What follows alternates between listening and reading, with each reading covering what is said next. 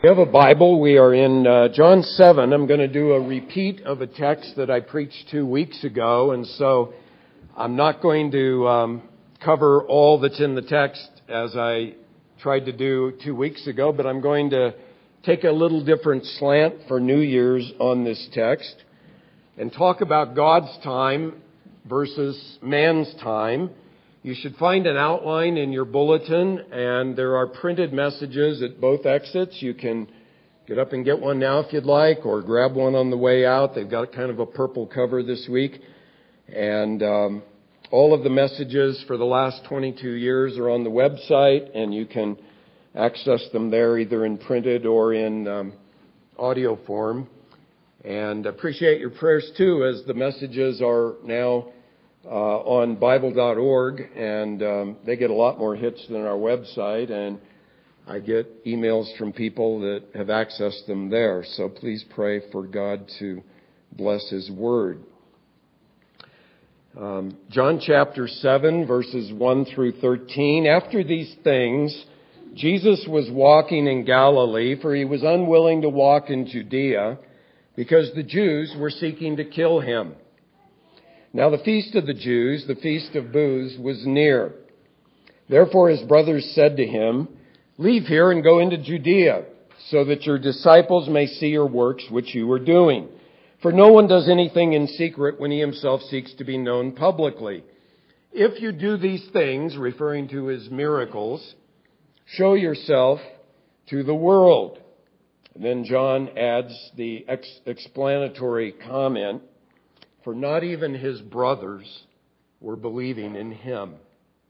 So Jesus said to them, "My time is not yet here, but your time is always opportune. The world cannot hate you, but it hates me because I testify of it, that its deeds are evil. Go up to the feast yourselves. I do not go up to this feast because my time has not yet fully come." Having said these things to them, He stayed in Galilee. But when His brothers had gone up to the feast, then He Himself also went up, not publicly, but as if in secret. So the Jews were seeking Him at the feast and were saying, "Where is He?" There was much grumbling among the crowds concerning Him. Some were saying, "He's a good man." Others were saying, "No, on the contrary, He leads the people astray." Yet no one was speaking openly of Him for fear of the Jews. A young man once came to W.E. Gladstone, who was Prime Minister in England back in the 19th century, and said, "Mr. Gladstone, I would appreciate your giving me a few minutes in which I might lay before you my plans for the future. I would like to study law." "Yes," said the great statesman, "and what then?" "And then, sir, I would like to gain entrance to the Bar of England." "Yes, young man. And what then?" "Well then, sir, I hope to have a place in Parliament in the House of Lords." "Yes, young man. And what then?" pressed Gladstone. "Well then, I hope to do great things for Britain." "Yes, young man. And what then?" "Well then, sir, I hope to retire and take life easy." "Yes, young man, and what then?" he tenaciously asked. "Well, Mr. Gladstone, I suppose that then I will die." "Yes, young man, and what then?" The young man hesitated and said, "I never thought any further than that, sir." To which Gladstone looked at the young man very sternly and steadily, and he said, "Young man, you're a fool. Go home and think life through." Well, as I said, because the new year is almost gone and we have a new year staring us in the face, the old year almost gone, the new year upon us, I thought it would be profitable to go back over our text, not covering the whole thing as I did last time, but zeroing in on the theme of God's time versus man's time. In verse 6, you'll note that Jesus says to His half-brothers who advised Him to go up to the feast and make Himself known, "My time is not yet here, but your time is always opportune. And so Jesus is drawing a contrast between how he spent his time in light of God's purpose for him and how his brothers lived their lives. And I want to develop with you this morning the thought that because life is short and eternity is, after all, forever, live by God's time, not by man's time. And the first point is one that's very obvious to all of us, and yet one that we need to think about often, and that is simply that life is short and eternity is forever.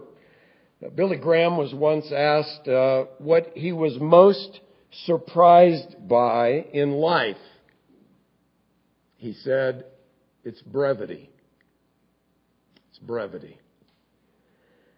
I read this account by an older man, a perspective on how he viewed time differently as he aged. He said, days were plentiful and cheap when I was young, like penny candy. I always had a pocket full and spent them casually. Now my supply is diminished and their value has soared. Each one becomes worth its weight in the gold of dawn. Suddenly I live in unaccustomed thrift, cherishing hours the way lovers prize moments. Even at that, when the week is ended, it seems I've gone through another fortune. A day doesn't go as far as it used to. I can sure relate to those comments, as I said, having just come from being with my dad on his 90th birthday and seeing him failing.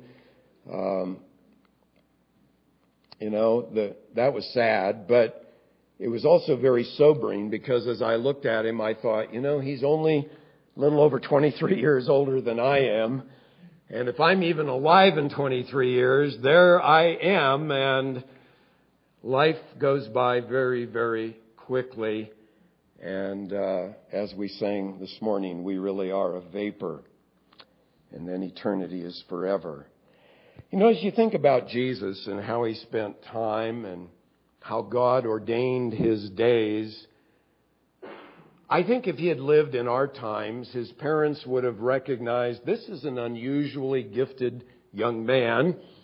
And they would have put him on the fast track of child education for gifted students. And, when he made the big splash there in Jerusalem when he was 12 at the temple, hot dog, he's on his way. They would have put him forward and gotten him preaching. And by the time he was 20, he could have stadiums filled like, I hate to even mention in the same breath, but I saw on TV, God forbid any of you should even consider it, but Joel Osteen is coming to Phoenix. Oh my goodness. And they show this big stadium of people filled, and you can buy your tickets now to hear heresy. But Jesus would have been successful by the time he was 20. He would have had a following, and with a little PR work, maybe he could have toned down some of the offensive comments that got the Pharisees riled up, and think how much more he could have done if he had lived to be 70 or 80. That's man's way of thinking. God's way was totally different, wasn't it? He didn't begin, Jesus, sinless Son of God, knew enough theology at age 12 to confound the religious guys in Jerusalem. And he didn't begin ministering until he was about 30. And then in 3 short years, he was done. And he made this remarkable statement in John 17:4. He prayed, Father, I glorified you on the earth. And here's the remarkable thing. Having accomplished the work which you gave me to do in 3 years. He did it. He finished it. And he was gone. If we want to be like Jesus, then we have to think and live with the awareness of how short life is.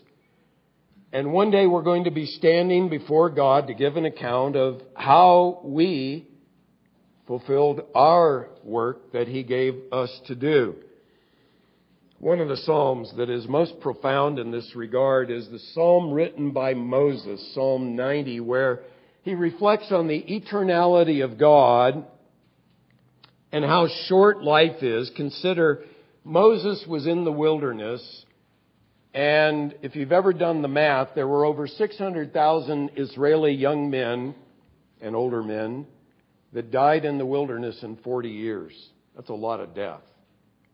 And he's surrounded by that, and he himself would not live to go into the promised land.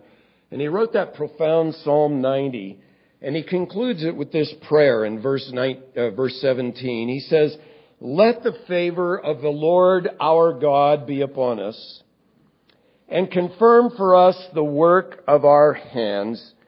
And then, as if he's musing on it again, he repeats, "Yes, confirm the work of our hands." Now, this is Moses, one of the greatest leaders who's ever lived. And if he had to pray that, certainly all of us should pray, "Oh God, life is short. Eternity is forever. Lord, would you have your favor upon my life? And Lord, in your grace, would you confirm the work you've given me to do?" Well, Jesus' brothers give us a negative example. They were living for man's time. And Jesus says their time was always opportune. He says, you guys can go up to the feast whenever you want, and your time is always opportune. And the implication of that is they were not living under God's time. Don Carson, in his commentary, says that Jesus meant that what they did was utterly without significance as far as God was concerned. And we can draw three implications about what it means to live by man's time. First of all, those living by man's time are clearly not living under the lordship of Jesus Christ. John explains, as I mentioned when I read the text in verse 5, "For not even his brothers were believing in him." In our last study, I pointed out, here are his brothers. They were raised with him. What it was like to be raised with a perfect brother would have been difficult, I imagine. But they knew him better than anyone. They saw his life. They heard his teaching when he began his ministry. Undoubtedly before that, he had talked with them about the things of God. They saw his miracles, and yet, even though they were good religious Jews who observed the feasts like this Feast of Booths, they didn't believe in Jesus as Savior and Lord. What a tragedy. As I pointed out, at least two of them later came to know him. You ask, well, why didn't they? Probably, I'm guessing, because they thought they were good religious Jews. They looked at the Gentiles, and as all of us do, we compare ourselves with others, but invariably with those who are worse than we are. And we think, hey, I'm doing okay. I'm not like that guy. And so they patted themselves on the back as good religious Jews, but if you're a good religious Jew, you don't need a Savior from sin. And so if you want to live by God's time and not waste your life living by man's time, the first order of business is to make sure you've put your trust in Jesus Christ as your Savior, and that all of your life is in submission to the Lordship of Jesus. If He is Lord of all, then He's obviously Lord of your time. And so begin to seek Him earnestly, trying to figure out, Lord, how do you want me to spend my life? How do you want me to use my time in a way that when I check out of here, I can say, Father, I glorified you on earth and I accomplished whatever it was you gave me to do. Because if you live by man's time, your life is ultimately just going to be a vapor and go up in smoke. It'll be futile. The second thing about those living by man's time is they go along with their culture apart from Christ. Jesus draws this sharp distinction between His brother's time and His time.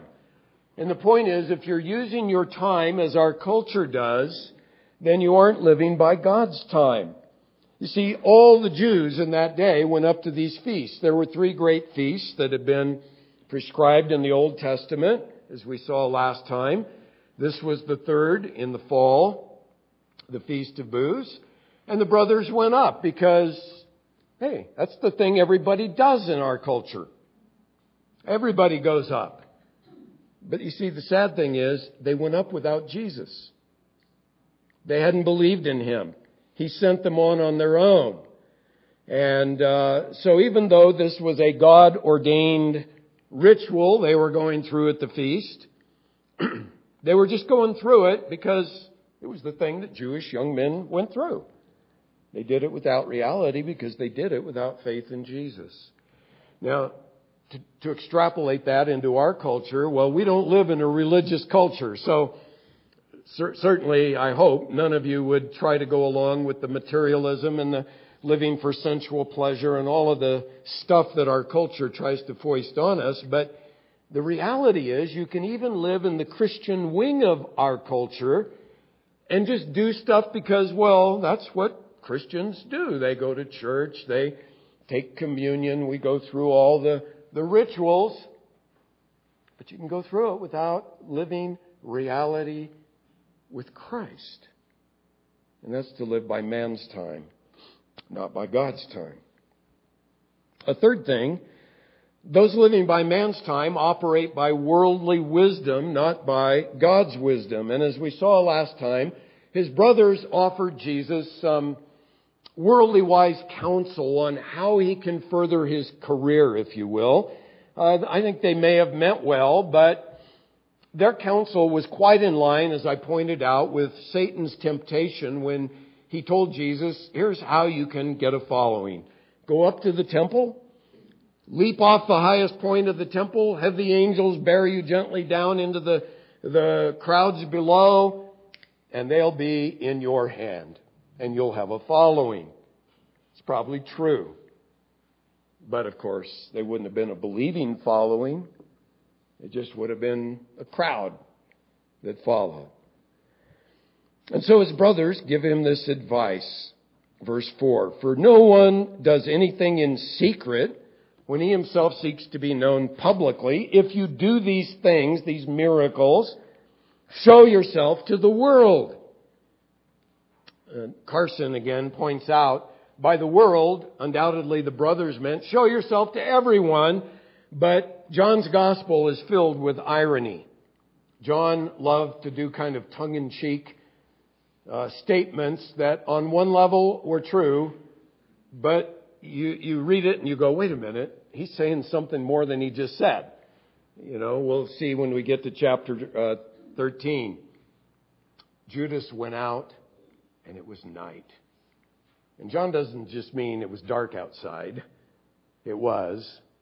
But John means something deeper. It was really night when Judas went out to betray Jesus. So here, the brothers say, show yourself to the world. And no doubt John is tongue-in-cheek showing, yeah, he could show himself to the world and they would make him the political Messiah. We saw that in chapter 6. He feeds the multitudes, they want to make him king. But it wasn't in faith or repentance. It wasn't coming to him as Savior and Lord. It was, hey, he'd make a good leader. Let's put him up there in office kind of thing. Now, in one sense, Jesus had no intent of showing himself to the world, as he mentions in chapter 14, verse 22. And yet, in another sense, as Carson puts it, it is in Jerusalem where Jesus reveals himself most dramatically, not in the spectacular miracles the brothers want, but in the ignominy of the cross, the very cross by which Jesus draws all men to himself and becomes the Savior of the world. And as Paul mentions in 1 Corinthians chapter 1 and 2, the cross is foolishness to the wisdom of the world, but to us who are the called, he says, it is the power and wisdom of God. One of the books that has most impacted my life over the years, I read it when I was in my 20s, and I go back to it over and over again. is Elizabeth Elliot, Shadow of the Almighty. It's a story of her husband, first husband, Jim Elliot, who at age 28 was martyred down in Ecuador by the fierce Auca tribe that he and some other young men, 4 others died with him, including Nate Saint, whom my parents were friends with. But they were trying to reach this fierce tribe with the gospel. When Elliot was the age of some of you in college, he wrote words that maybe you've heard. He said, "He is no fool who gives what he cannot keep to gain what he cannot lose." You can't keep your life. You can't lose the rewards in heaven that you will get when you serve the Lord.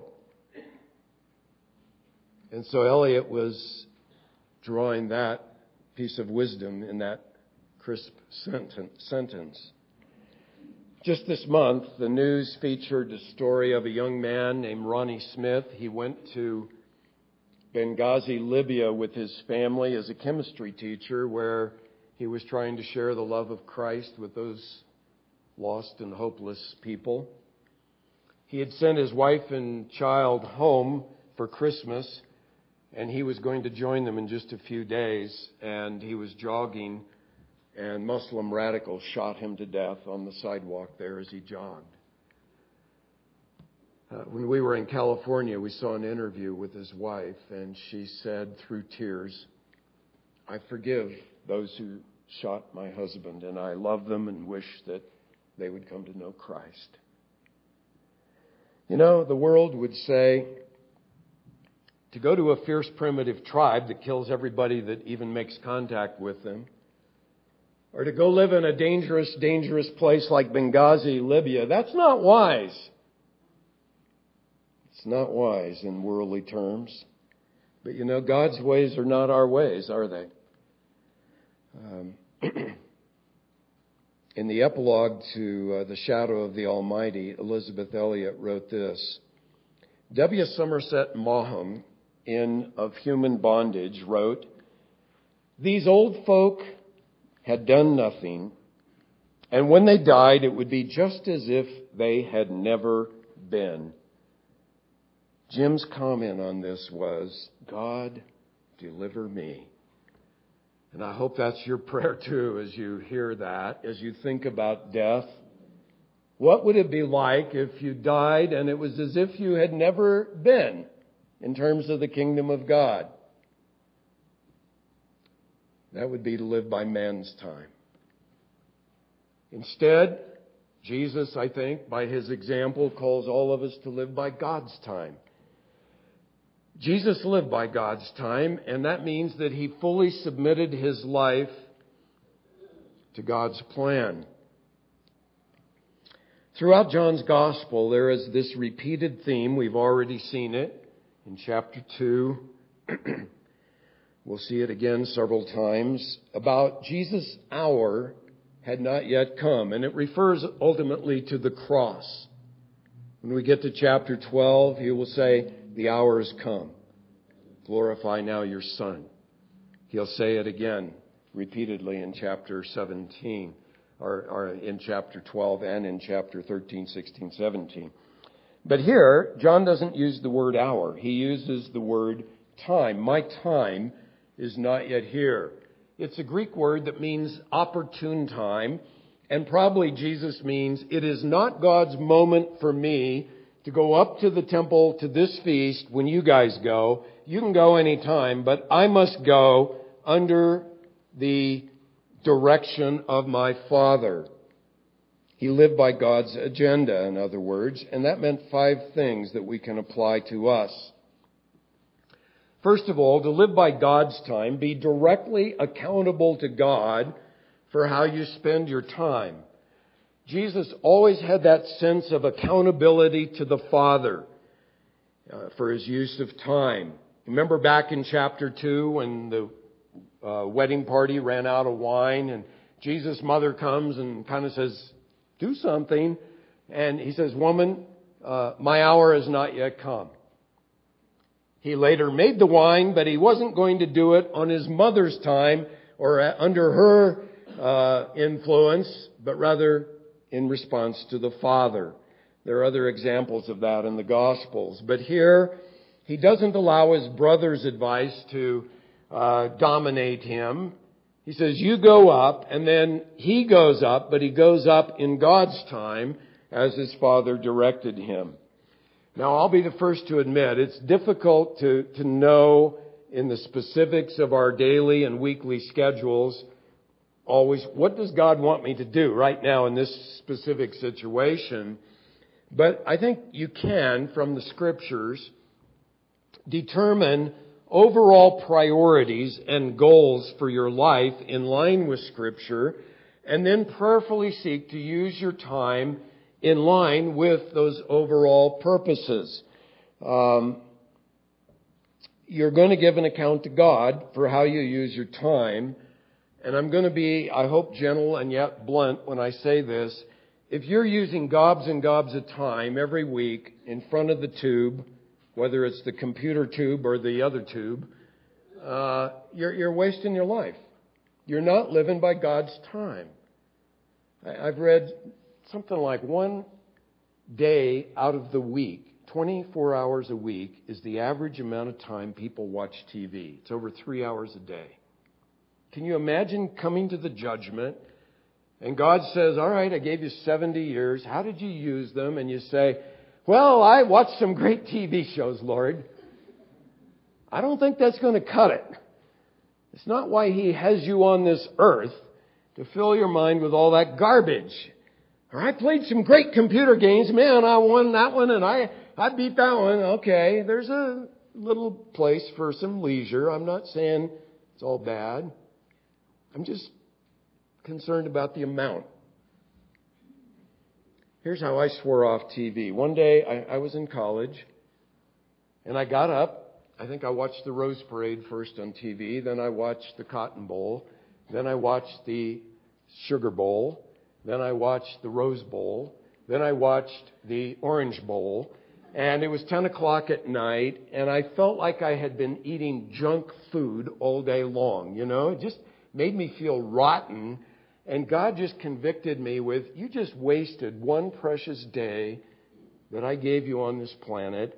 And a year from now, you won't remember who played or what they did. You just went up and smoked. And I swore off TV. I still watch some, you know, the news while I work out or that kind of thing. But TV's a waste. It is a wasteland. It's even worse now than it was 30 years ago, 40 years ago.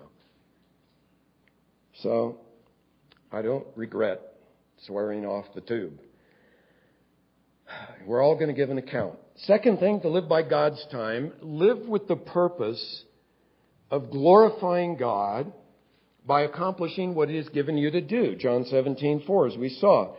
In John 4, we saw Jesus said, I've come to do the Father's will and to accomplish His work. He got to 3 years later and He said, I've done it. I've done it. And that should be our purpose. Glorify God on this earth and do whatever it is He's given you uniquely to do. Now, obviously, I'm not saying you got to go to the mission field or go into full-time Christian service. God doesn't call everyone to that. That's not what I'm saying. But God does call you to live in a manner where your daily life glorifies Him and where you use the gifts that He has given you to glorify Him in everything that you do. Now, obviously, all behavior begins in our thoughts. And so you've got to begin by taking every thought captive to Scripture, to the obedience of Christ. You've got to begin by seeking first His kingdom, and by setting your mind on those things above, Colossians 3:1, or begin by whatever things are true and honorable and right and lovely and pure. Think on these things, Philippians 4:8, that kind of thing. So you begin in your thoughts. And then the Scripture says all of our behavior should be dominated by God's love. And so you begin to seek the highest good of others, not of yourself. Sacrificing yourself to build others up and to lift them up. and you live that life, your life that way, you begin to discover, well, how has God gifted me? And you use your gifts for His glory. And you work your schedule around that sort of thing. In the third place, to live by God's time, develop a harvest mindset that views every situation in light of eternity. I'm reviewing here what we saw in chapter 4. Jesus is there at the well with that Samaritan woman. The disciples come up with the lunch and they're kind of going, come on, Rabbi, eat. We need to get on the road. They're thinking totally horizontally. And Jesus was thinking vertically. And He says to him, lift up your eyes on the harvest and look. The fields are white to harvest. And he had a mindset of, what is God doing in this situation with these lost people? And this is the moment I can share with them. And I'm not hungry for your food, thank you. I got other food to eat. And that was Jesus' focus. He was always aware of God's perspective in every situation. And He never acted out of selfish motives, but rather He always acted to further the kingdom of God. And He told us in a very familiar verse, Matthew 6:33, but seek first His kingdom and His righteousness, and all these things, all the things the world so eagerly seeks, they'll be added unto you.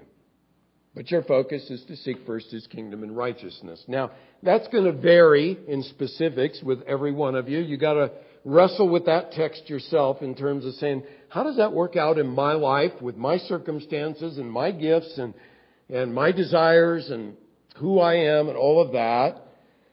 It might mean for some of you, right now, you're in the trenches raising kids. You can seek first God's kingdom doing that. Rear those dear children to know and love the Savior, and you'll fulfill your purpose there in seeking first His kingdom. Maybe it's a family member or a friend or a neighbor or some stranger you meet who needs the Lord.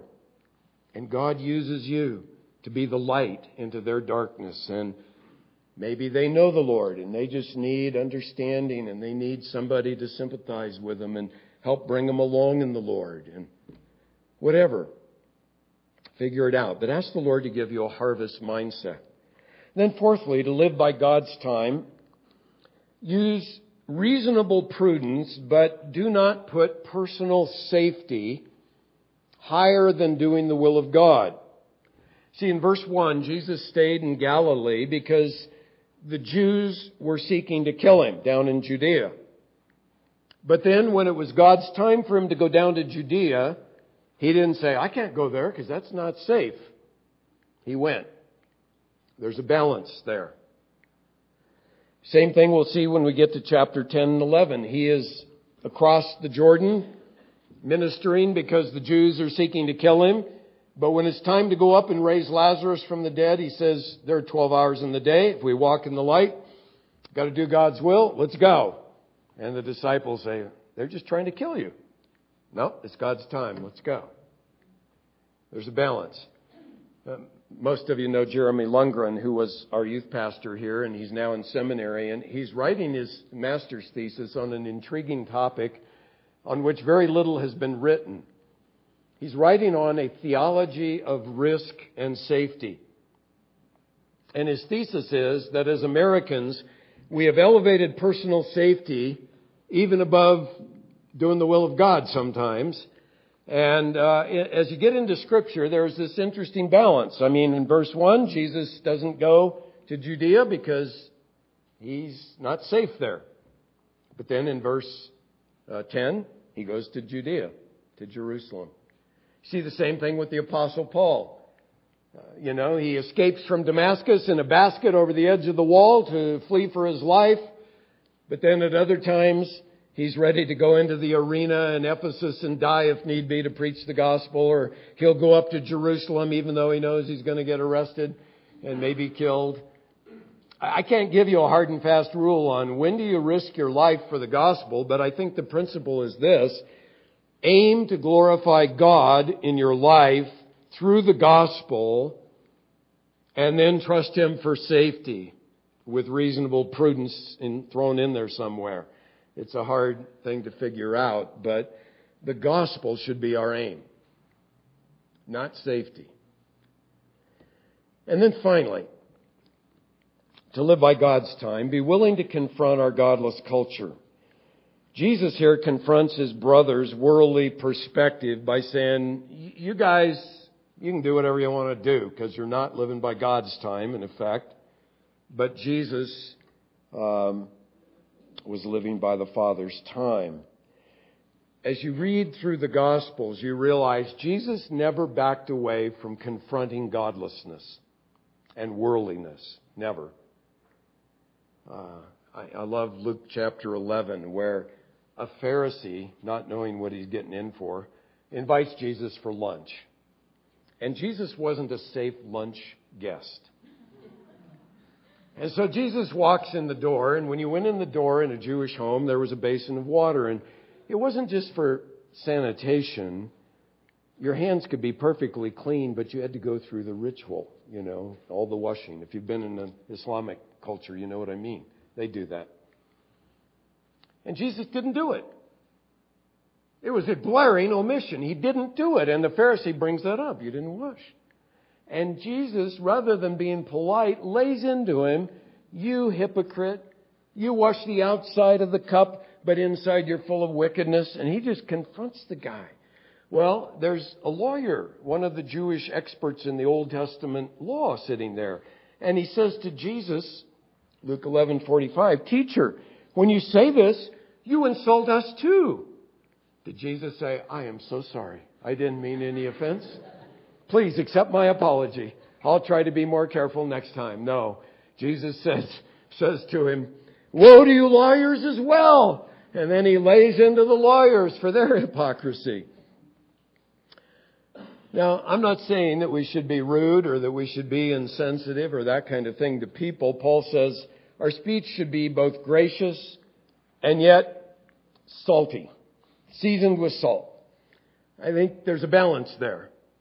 Gracious, yes, but salty enough to get their attention and say, that's different. He tells us we are to be not quarrelsome, kind to all, but also able to correct with gentleness those who are in opposition. Balance. I think probably, though, most of us err on the side of being a little too shy and quiet, don't we? You're in a social situation and there's an opportunity to let the gospel come into that situation and you go, I don't know. If you're like me, about an hour later, you think, I should have said this. On our trip, I did say something. We were on our way home. We stopped and did a hike in Joshua Tree, and this guy's hiking up the front of me. He's got shorts on. He's got this tattoo down the back of his calf with all kinds of foreign writing on it. So I said to him, what's your tattoo say? He says, it's a Buddhist mantra. And I said, I'm sorry. And he said, why? And I said, because Buddhism is false. That's why. And, that's your opinion, and he got all huffy on me and everything. And I just thought, I'm going to not let him get away with that. He bothered to tattoo his leg with his stupid Buddhist mantra. I'm going to confront him on that. And,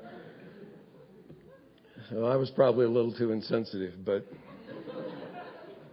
I appreciate it. I don't agree with everything Rick Warren does, as you know, but recently he went up in my stock because he was on CNN with Piers Morgan, and Morgan brought up the fact that Warren is opposed to homosexual marriage, and Rick said this: "I fear the disapproval of God more than I fear your disapproval or the disapproval of society." Right on, Rick. Stand up for the truth there.